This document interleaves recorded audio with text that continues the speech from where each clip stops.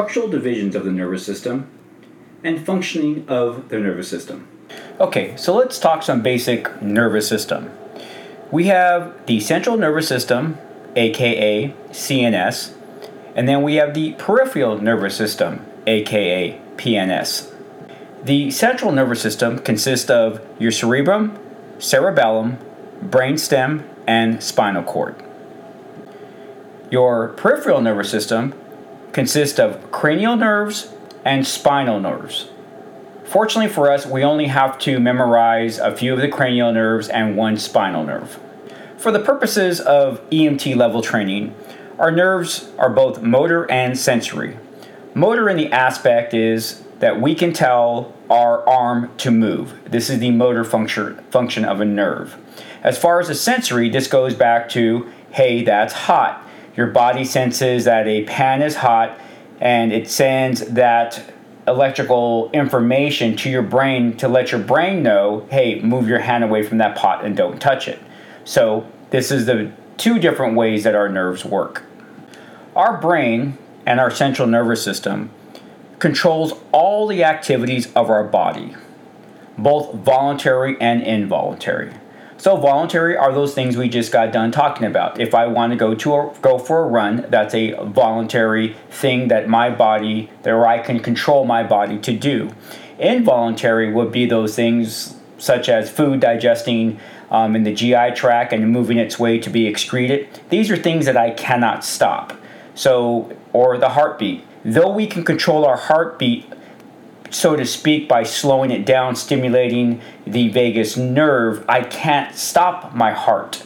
So in a way, the heart is both slightly voluntary in the fact that I can control it by slowing it down, but in reality, it's an involuntary because there's nothing I can do to stop it. Now, the central nervous system, our brain, and spinal cord are protected by the meninges. The meninges are those three structures, the dura mater, arachnoid, and pia mater, which protect the brain and spinal cord. So don't forget that.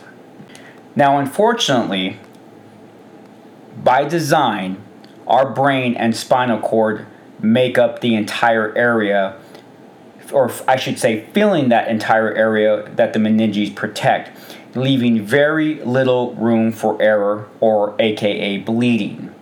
If a patient is having some type of bleed in the brain, that will put pressure on the brain and subsequently begin to push down on the brain, causing the brain to collapse on itself. So it is very important as an EMT that we know those signs and symptoms of intracranial pressure so we can properly treat the patient and minimize the damage. Now, the brain and spinal cord are just not in this cavity of meninge. There is some cushioning known as cerebrospinal fluid. It's a yellowish fluid. It stays intact unless there's some type of trauma that causes a break someplace.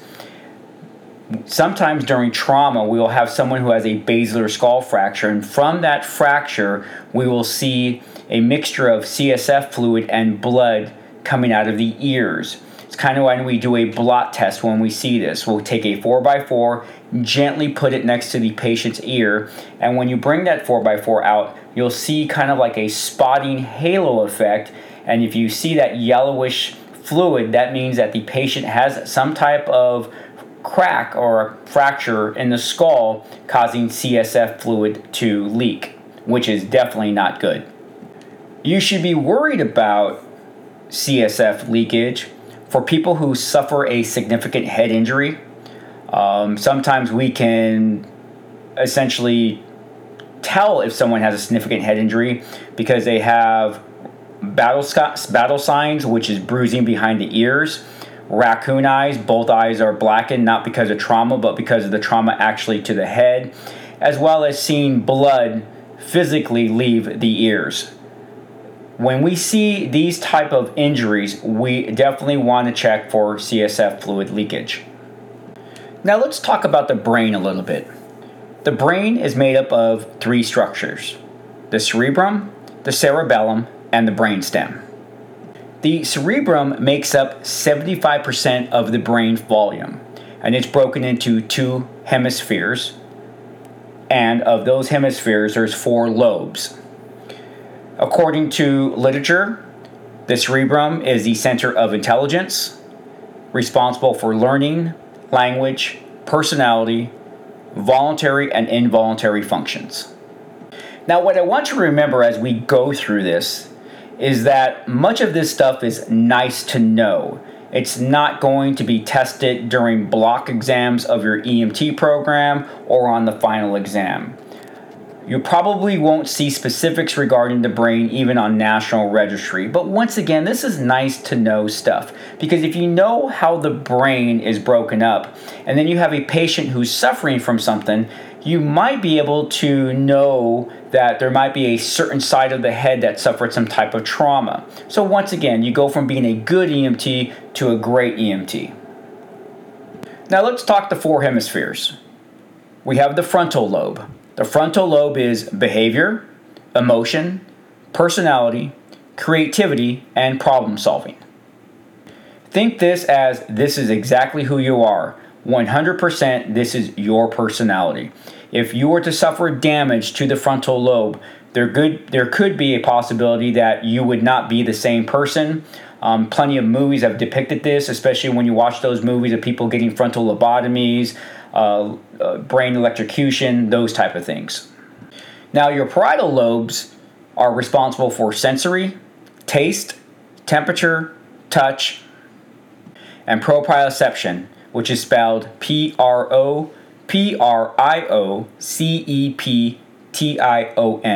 Think finger to nose. If a police officer was conducting a field sobriety test and they tell their suspect to close their eyes, put their head back, extend their hands all the way out, and with one finger point to their nose, someone who's not under the influence of alcohol will be able to put their finger to their nose because their body knows exactly where those things are at. This is why when people are under the influence of alcohol, they miss their nose and they'll hit their cheek, they'll hit their chin, maybe their forehead. This is what that proprioception is, or proprioception is. Next is your temporal lobe. Your temporal lobe is responsible for hearing, processing, auditory, information, thought before speech. So like for me, I probably have an undeveloped temporal lobe because I tend to speak before I think. So I'm going to blame it on my temporal lobe next time I say something I'm not supposed to. Last but not least is your occipital lobe, responsible for vision, processing visual information, and depth perception. Now the next brain structure is the cerebellum. The cerebellum is responsible for balance, muscle, coordination, fine movement, and involuntary area. Now, if you want to think where is this in relation to the brain, that cerebrum, which makes up 75% of the brain, is on top, broken up into 2 hemispheres, 4 lobes. The cerebellum is directly underneath that to the back of your head. It looks like a different color. Actually, if you were to look at pictures of it, it kind of looks like it's made up of like stringy looking process. So to the front of the cerebellum is the actual brainstem, which then goes down into the spinal cord. This is everything responsible for life. Your cardiac center, respiratory center, vasomotor center, and your reticular activating system, otherwise known as RAS. Without a brainstem, death. Now let's move to your peripheral nervous system. These are your motor nerves and sensory nerves. These are the ones that start to branch out from your spinal cord and then go to various areas of your body. The 2 cranial nerves we're going to talk about would be the ocular and the vagus. You need to memorize those. And the one spinal nerve we want to talk about is the phrenic nerve. And the phrenic nerve is responsible for your diaphragm, which means it's responsible for your breathing. Now, just for your own edification, we have 31 pairs of spinal nerves. As far as cranial nerves, there are 12 pairs. And as mentioned before, we are worried about the ocular motor, which is the 3rd cranial nerve, and the vagus, which is the 10th cranial nerve. For testing purposes, you have to know that the third is ocular motor, or ocular motor is the third, as well as 10th is vagus, or vagus is 10th. You have to know this. Your ocular motor nerve is responsible for pupil constriction. Your 10th vagus nerve is responsible for a drop in heart rate. It's a parasympathetic response. So this goes back to what I was telling you at the beginning of the lecture. If you have a patient who has an accelerated heart rate, as a paramedic, if I find someone who's in SVT, which is supraventricular tachycardia, this is at a heart rate above 160, a patient cannot maintain this heart rate for a long period of time. So as I set up my medications to treat this particular medical emergency, I can have my patient do a Valsalva maneuver, and that's stimulating the 10th vagus nerve. Now, there are various different ways I can have the patient do this. I can simply have the patient bear down, in other words, clench their chest as if they were going to the bathroom. I could have the patient wrap their lips around their thumb and tell them to blow on their thumb, which also puts that chest, or stimulates the chest to compress on itself, causing it to stimulate the 10th vagus nerve. Or I could take a syringe without its needle, tell the patient to put the syringe in their mouth and try an attempt to blow out the stopper, which they're not going to be able to do. But that type of pressure, what it's doing is it's putting pressure across the 10th vagus nerve in hopes that it's going to stimulate it enough to lower the heart rate from where it's at. So this is why it's important for the EMT to know. So your system is voluntary and involuntary. Under the involuntary category, you want to think sympathetic and parasympathetic. You also want to think about the word homeostasis.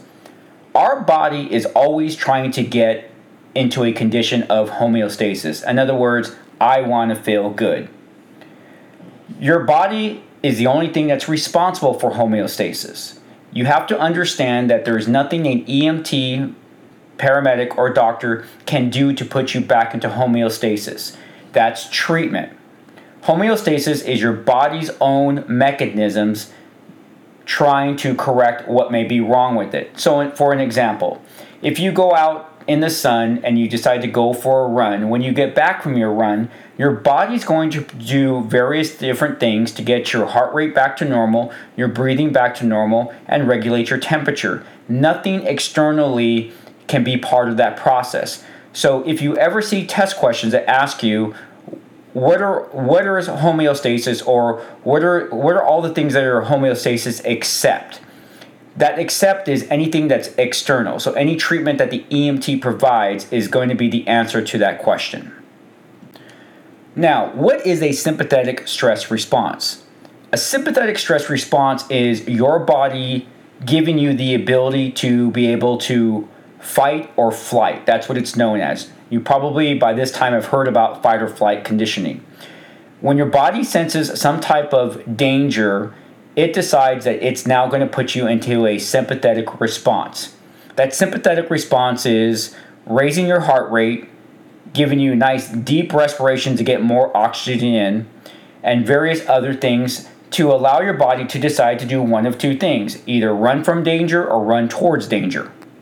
This is all a condition of your autonomic nervous system. You cannot put your body in a fight or flight. Your body puts itself in a fight or flight. So what are the various different things that happen to your body? First, your pupils dilate. Your mouth gets dry because you're no longer salivating. Your bronchio relax. Your heart rate accelerates. You no longer have other secretions and your body stops digestion. Glucose starts to be produced and released because you need that. That's your fuel. And then you get a boost of adrenaline.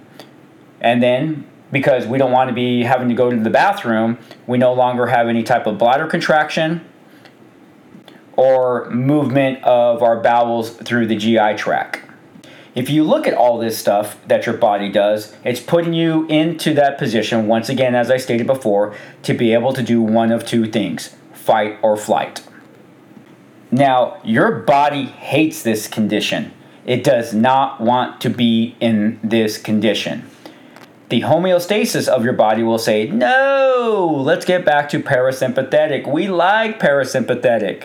Parasympathetic is nice. We get to eat. It's referred to as the feed and breathe of life. It's when you're relaxing. Your digestion is starting to take place. So as your body starts to get away from that fight or flight, your pupils will begin to constrict again. You will now have saliva in your mouth. Your lungs start to constrict normally. Your heart rate slows down. Your bowels start moving again. Now your body wants to digest what's in it, so bile gets secreted, and your bladder contracts. Pretty much the position or the condition you are in right now. If you're sitting, chilling, listening to this podcast, you are in a parasympathetic mode, and your homeostasis is cool. I'm relaxing. I'm having a great time. This is a great podcast. Wow, I'm learning a lot. So that's what you're doing right now. Think that's the condition your body always wants to be in. Now, though we can't put our body into a fight or flight, I can't be like, fight or flight powers, come.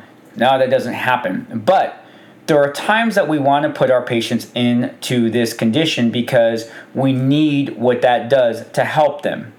So think about the person who has the asthma attack or an anaphylactic response. Their bronchioles are filling up with mucus or having difficulty breathing, and we want different things to happen for them. So this is why we will use beta 1 and beta 2 drugs. Later on in other lectures, we're going to talk more about those, but beta 1 are drugs that increase heart rate and increase force of the heart. Beta 2s dilate the bronchioles.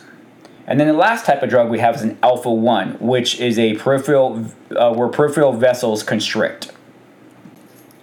Now, a beta 1 and beta 2, those drugs are what you refer to as norepinephrine and epinephrine. We will be talking about those in later lectures, but I'm just kind of giving you a little tidbit before we get to those lectures. The last takeaways before we end this lecture is remember, the most sensitive indicator to cerebral brain dysfunction is altered level of consciousness. This is why during your assessment, we have to determine if someone's responsive. We have to determine their responsiveness and their orientation. Are they alert? Are they not alert? And if they are alert, how alert are they? Are they what we call ANO3 in LA County? Do they know their name, their age, and where they're at? Now, a cool little acronym to think about what may be possibly wrong with your patient is AEIOU TIPS. That's an acronym to remind us that there are various different things such as alcohol, epilepsy, insulin, oxygen problems. Each one of those letters stands for a possible medical emergency, and we will definitely have that in another lecture. So as far as your nervous system lecture, ladies and gentlemen, that is it. It's a quick, short one because of the simple fact that we had that previous lecture, and some of what was in today's lecture was in that previous lecture, as well as each lecture builds upon the next. So I challenge you to listen to the next lecture. It will be uploaded soon. I look forward to talking to you guys again. Have a good day.